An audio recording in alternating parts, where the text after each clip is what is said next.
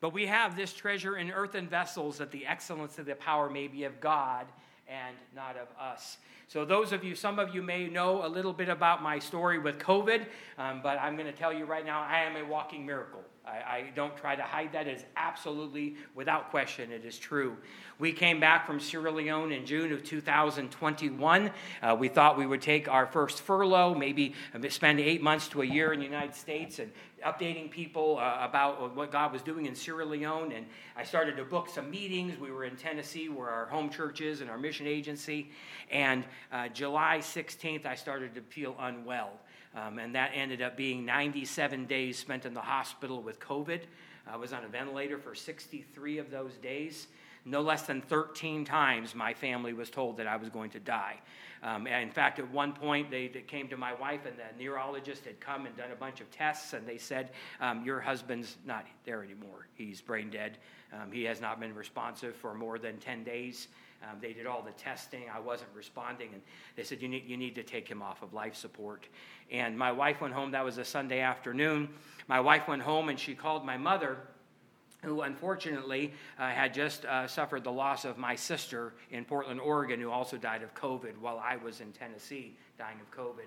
And she told my mother, they said he's brain dead. We need to take him off life support. And my mother, who's a born-again Christian, said, no, we're not going to go there yet. We're going to pray for a miracle.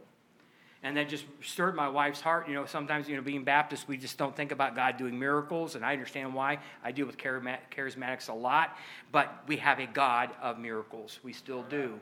And so my wife put it on Facebook for people to pray, and I don't have any idea why. It is one of the most humbling things I've ever been through in my entire life. But God moved his people to pray. We have found out at least 18 countries around the world, literally tens of thousands of people prayed for a miracle. And the next day when my wife went into the hospital and she went to meet with the neurologist, she thought was to say goodbye to her husband and disconnect me from life support. Instead, when she walked in the room, I looked up at her and I followed her across the room and I tried to mouth, I love you. It was a long journey. My kidneys both failed. I was on dialysis for 5 months. My lungs, I had pneumonia in both lungs, blood clots in both lungs, multiple infections in my lungs. Both my lungs collapsed. I had tubes in my lungs. In fact, I had 9 different tubes in my body for different things. It was a very hard journey, literally the hardest thing I've ever been through in my entire life. When I woke up, my first memory in the hospital, I was completely paralyzed. Actually, in fact, I had to learn how to swallow again. I don't know why that stands out to me as one of the weirdest things. You don't think about swallow. You don't have to teach a baby how to swallow. But I had to they had an x-ray machine they'd put next to me, and they'd feed me different things, and I'd have to watch it go down so it went down the right tube, retraining my brain to swallow correctly. I had to learn how to move again, I had to learn to walk again, and of course I was on dialysis. But my first memory when I woke up in the hospital, completely paralyzed, I can't move at all. I can't talk because I'm on a ventilator. I look over and there's this machine. I didn't know it at the time, but it was a dialysis machine filtering my blood out because both of my kidneys had failed. I had this machine breathing for me and all of this. And it was the hardest day of my entire life. Because laying there in that moment, I thought God was done with me. And I love being a missionary. I said in the Sunday school this morning, we are his workmanship created in Christ Jesus unto good works that God has before ordained that we should walk in them. God made me for Sierra Leone, West Africa. It is exactly who I was supposed to be able to accomplish his will there so that I can be used for his glory. And I thought that God was done with me. But in that moment, I thank God. I've been telling people for years in ministry, memorize the Word of God. You've got to have the Word of God hidden in your heart. And I thank God that I took that same advice myself. Because in that moment laying there, all I had was a relationship with God through prayer. And thank God we can go boldly to the throne of grace. He's never going to leave us, never forsake us. He's with us in every moment, there in the hospital, there, personal relationship with God. Thanks for that. But then the Word of God there in my heart. In that hardest moment, God brought a Bible verse to my mind, and it's actually beautiful because it's written in the prophet's chamber there where I'm staying at your church here. God brought these verses, be still and know that I am God. Now, I don't know about you, but God has used that passage of Scripture in my life actually multiple times over the years, but it's been in action, so to speak. I'm trying to accomplish something, I'm trying to do something, and I feel maybe opposition or hardships, and things aren't going well, and I don't know what to do, and God says, be still and know that I am God. But here I am laying in this bed, paralyzed, can't move at all. And he says, now you just be still and know that I'm God. And the next verse he gave me was Ephesians 4:6. Be careful for nothing, but in everything by prayer and supplication with thanksgiving. And I just focused on that thanksgiving and gave God great thanks for everything I had, everything he was doing in my life. And every time they were going to poke me and prod me and another surgery or operation and more pain and whatever was going on, I just thank God that I was alive. I thank God that Jesus Christ died for my sins. And what he went through on the cross was so much more than what I could possibly suffer in this life. And he just brought that relationship. I tell you, I've never been closer to God. I miss it with my whole heart. I never would have chosen to go through that. But so thankful for the relationship. So then I go home, finally get out of the hospital after 97 days. And I go home and I'm looking through my Bible when I can finally move. And I'm underlining the different Bible verses that God used during this time of COVID. And I get to that Psalm 46:10. Now, I don't know about you, but I actually didn't know the entire verse. I always knew that first part, but that's actually 46:10a. The entire verse says this: be still and know that I am God. I will be exalted among the heathen. I will be exalted in the earth. You see, God had a purpose for my COVID battle. He had many purposes, but one of them was that he wanted to be exalted. And he took me and put my wife and my family through something because what was going on was so far greater than anything I even understood. It just wasn't about me. See, while I was sick and while I was dying, our ministry in Sierra Leone, the Muslims there, they started speaking really badly about our ministry and about Christ. They said, you see, if this man was of God, he wouldn't be dying. So they thought I was discredited because God was taking my life. And they were really speaking ill of our ministry. In fact, one of our men, the community stole from him in broad daylight in front of everybody because they thought he had been discredited and there would be no repercussions. And then God did a miracle. And every one of those Muslims, and I know a lot of people in Sierra Leone from the moment I get off the airplane all the way through where we stay, where we go, I know people all along the way. Every single one of the Muslims said to me, God did a miracle in your life. Amen.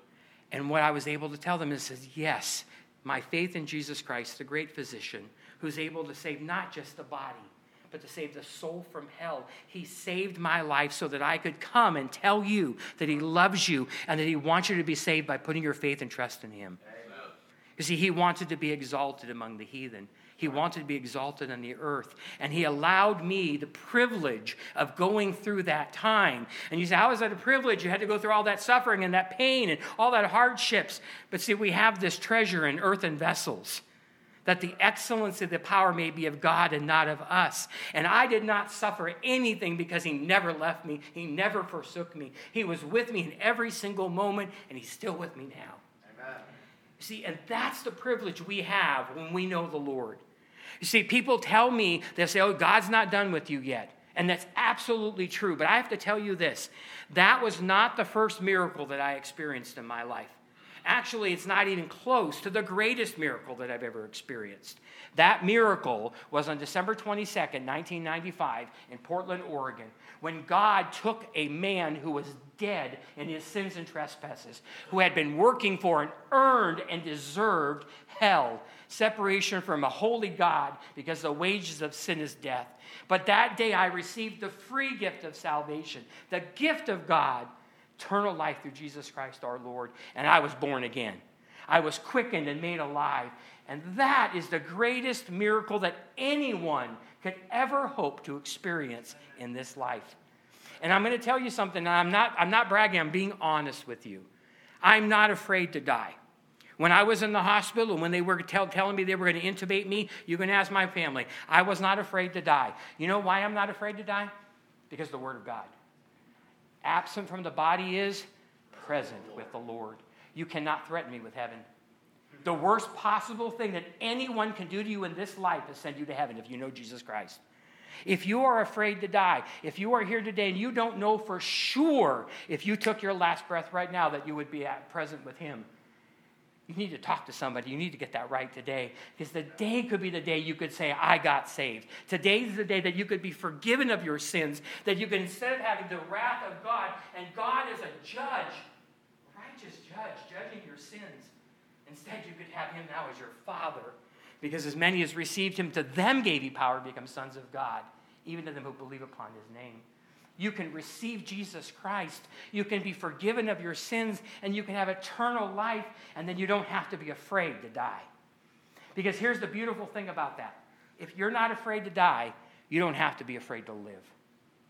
You can live this life without fear, no matter what anybody throws at you, no matter what Satan throws at you, no matter what this world goes to, the uncertainty of our economy and politics and all of that's happening we don't have to be afraid.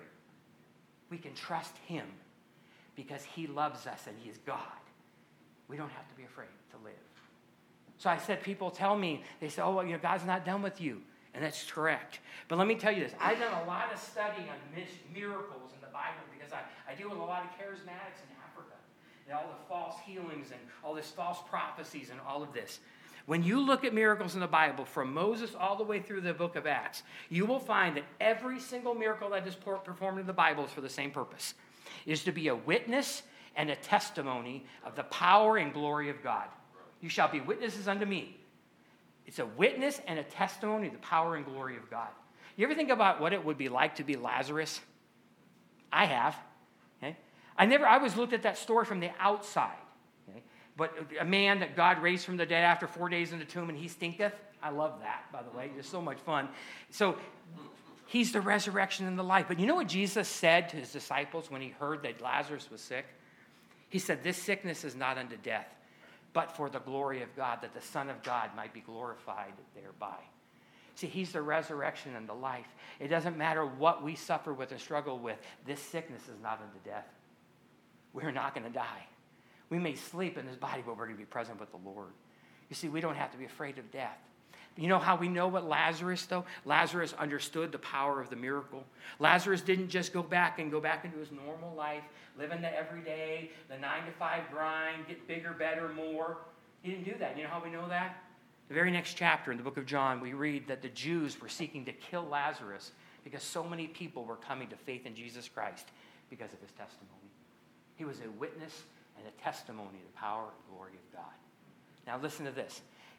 I'm a walking miracle, not because of what happened with COVID, but because I got saved on December 22nd, 1995. If you are here today and you know Jesus Christ is your Lord and Savior, you have this treasure in earthen vessels. If you know him as Savior, you are a walking miracle. Amen. If you are still here today and God has not taken you home yet and you are saved in a walking miracle, God's not done with you yet either. There's a purpose for your life. There's a reason you're still here. There's a reason he hasn't taken you home. Precious in the sight of the Lord is the death of his saints. If he wanted to take you home, he could. But he has left you here for a reason. There is a purpose to your life. And it is not to get bigger, better, more. This is not heaven on earth. I'm so thankful to be an American. But this is not heaven on earth. If you are a Christian, this is the closest to hell you will ever get. If you are not saved, this is the closest to heaven you will ever get. We are here. This is not our home. But we have something to do while we are here. God has sent me to Africa, but he's kept you here. And you should be witnesses to him. You should be telling people about Jesus Christ. You understand that the heart of missions, I am convinced with everything in me, the heart of missions is this. It is sharing the gospel wherever you are with whoever's in front of you. Go into all the world and preach the gospel to every creature. You are here, I am there. I can't share the gospel with your friends, family, and coworkers and neighbors, the people at the grocery store and the restaurants. God is counting on you to do that.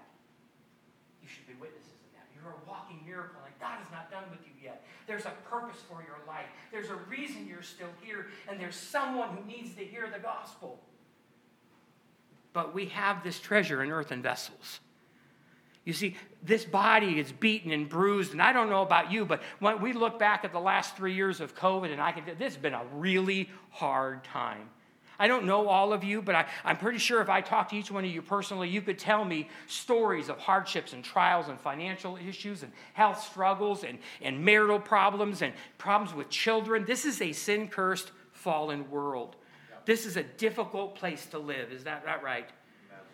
We can look back, and my wife and I were talking, we were like, man, it's been a difficult couple years, and we're like, actually it's been kind of a difficult 5 years. And then when you think, well, it's actually been really a hard decade, And then you start looking at it and you go, you know, my family realized that in the last 12 years of missions, at least a dozen times we could have written a prayer letter. And we could have said, this is what just happened, okay? And we're coming home. And everyone who supports us would read this and say, yes, brother, bring your family home. You need to keep them safe. You just come back here and settle in. There's 100 reasons to quit. But there's always one reason to keep going, looking into Jesus, the author and finisher of our faith, who for the joy that was set before him endured the cross, despising the shame. You see, this is a hard life. All of the things that are thrown at us from the flesh, from the world, and from Satan are designed to do one thing. He says, therefore we believe, we speak. Look at this same, we're going to bounce around a lot in this chapter. Look at verse number 3 in chapter 4. Paul says, but if our gospel be hid, it is hid to them that are lost. You see, you shall be witnesses unto me. You are a walking miracle. You are here to tell people about Jesus Christ. And the world and Satan and the flesh wants you to close your mouths. Yep. Every hardship, every difficult thing. Satan tried to take me down in COVID, tried to disgrace the church, tried to ruin the testimony of the people that were there. Hardship after hardship after hardship. Why? So that our gospel would be hid. You see, the people that you're around, they are counting on you. They don't even know it. They're counting on you to tell them the truth, to speak the truth in love. The most unloving thing any Christian can do is not to share the gospel. You have somebody in your life that needs to hear the truth of the gospel. You need to preach the gospel to whoever's in front of you, wherever you are. Because how can they believe in him in whom they have not heard? God has a purpose. Now, you think about hardships and trials. You know, today, I don't use hand sanitizer. I walked over and I used that hand sanitizer because I literally thought in my mind, what if I get sick again? What if I come, I just did 97 days in the hospital. I don't know if I could ever do that again. And people are sick and I've been hearing this. And what happens if I get sick again? Can I do this again? Can my family do this again? And that makes me want to quit. Or I can keep going and keep serving God. You know, Paul, when he talks about, look at verse number 17. Paul says, for our light affliction, which is but for a moment. You hear that? For our light affliction, which is but for a moment, worketh for us a far more exceeding and eternal weight of glory. Amen. You realize that Paul says whatever you're going through is a light affliction. That's right. Now, I don't know about you, but sometimes if somebody came to me who had never really been through kind of hardships, they got a silver spoon in their mouth, you know that whole thing? And they say, yeah, you know what? What you're going through is just a light affliction. It can almost seem like demeaning, right? Like they're putting down your suffering. Unless the man who's writing that knows about what he's talking about. Right. If you I'm not going to have you turn there, but if you look at chapter 11, you can read an entire list where Paul lists out one after the other these hardships, these trials, these light afflictions that he goes through. 5 times of the Jews he received 40 stripes, save one. One of those could have killed Paul, should have killed Paul. The person that was yielding the whip, a whip with stones and bones on it, hated him. The Jews hated Paul. And he would beat him, not to be gentle, but to kill this man. Not once, not twice, not 3 times, but 5 times. He got back up and preached the gospel.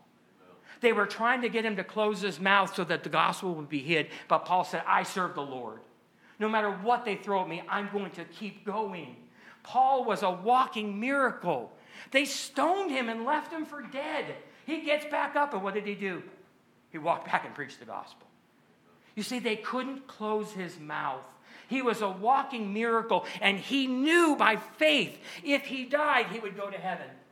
He wasn't afraid to die. They couldn't threaten him with heaven, so therefore he didn't have to be afraid to live for the Lord. Paul says, for to me to live is Christ, to die is gain. And he said that, but he believed it. And we know he believed it because he got back up and just kept preaching Christ. Whatever the world is throwing at you, Satan wants you to be quiet. He wants you to get worried about what they think about you. Paul says that you'll be troubled on every side. You're going to be perplexed. That means I don't even know what to think about. I'm so overwhelmed. The circumstances I just don't even know what to do. You're going to be perplexed, but not forsaken. I think about that. We will never be forsaken. You know why? Because Jesus Christ, God in the flesh on the cross, yelled out, my God, why hast thou forsaken me? God forsaken by God so that we would never be forsaken by God. Think about that. You may be perplexed, but you're never going to be in despair. Persecuted, but not forsaken. I said, I've never been persecuted before. I challenge you to go to your workplace tomorrow. Go to your school tomorrow and preach Christ openly. Thou shalt suffer persecution. Never been persecuted, preach Christ. Cast down, but not destroyed. You see, we live in a very challenging, difficult world. You seek to live godly in Christ Jesus, thou shalt suffer persecution. We are going to have challenges and tribulation and hardships. Everyone's going to go through it, and not just Christians. Unbelievers are going to go through the same thing. They're going to go through the wages of sin is death. This is a hard life. We might as well go through it for a reason. You see, you're going to have difficulties. You can either close off and turn inside and close your mouth. But Paul says, though our outward man perish, our inward man is renewed day by day. See, when a Christian, especially with pain turns you inside. Hurt turns us inside. Difficulties and challenges turns us inside. When the outward man perish, guess what happens to the Christian? We turn inside. We have the Comforter. We have the Holy Spirit, the power of God in us to be there with us. We turn inside and we get closer to God. An unsaved person turns inside and they just get closer to death. See, we have that gift. We don't have to be afraid. We don't have to live in fear. We don't have to close our mouth. Nothing can be done to us except sending us to heaven. Though our outward man perish, the inward man is renewed day by day. God's not done with you. You're still here for a purpose. There is someone in your life that needs to hear the gospel. Someone. My wife, I shared my testimony a little bit. My wife, when she tells me, she comes home, I'm unsaved, and she said, John, I love you. It breaks my heart to know that you're not going to go to heaven with me when you die. You have someone in your life, a family member, a friend. Some people have unsaved children, unsaved spouses, unsaved grandparents, unsaved grandchildren, friends, neighbors. Someone that you know if they died today, they would go to hell. And you go to them and you say, I just want you to know I love you so much.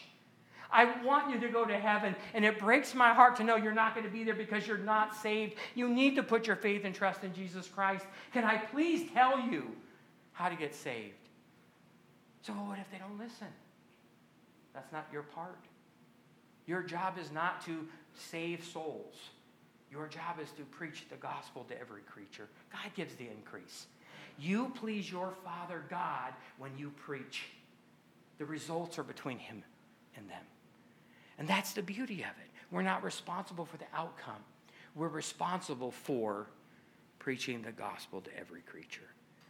You see, there are people all around us that desperately need the gospel. My brother, Michael, you pray for him. He's unsaved, atheist man, very wealthy man, actually owns 2 homes in Austin, Texas. He's in IT in California. He has everything he needs. He doesn't need God. He has all the money. He has all the position, all the wealth. He has everything he needs. I'm in Africa. Should I go back to California and spend the rest of my life preaching the gospel to my brother while the rest of the world perishes? There's a church 5 minutes from his house, a good independent Baptist church. If they will go into all the world and preach the gospel to my brother, he's going to get reached. And God's counting on you doing that right here. Your friends, your family, your neighbors. I said in Sunday school too, you can go to work and you can get a paycheck. Or you can show up for the Lord. And you can go to work and you can win souls and get a paycheck. You can go to the grocery store to buy milk. I'll tell you, one of the best things that was ever told to me in missions, we were in eastern Sierra Leone back in 2013, and we were in this big market, and they just sell the same 16 ingredients through the entire market, but we're walking through, and we're trying to buy bananas. And the lady, because we're white, the price triples.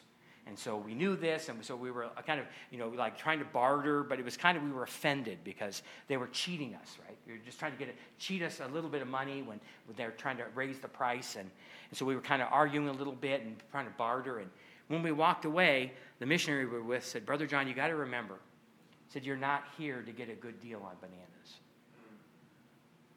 And that just, it hit me. And I want to say to you guys, whatever you're going to do this afternoon, you're going to go to a restaurant, you're going to go home, you're going to go to work tomorrow, or school, or your neighbors. You're not there to get a good deal on bananas. You are there to be a witness and a testimony of the power and glory of God. And they cannot believe in him of whom they've not heard. And they cannot get saved unless somebody preaches the gospel.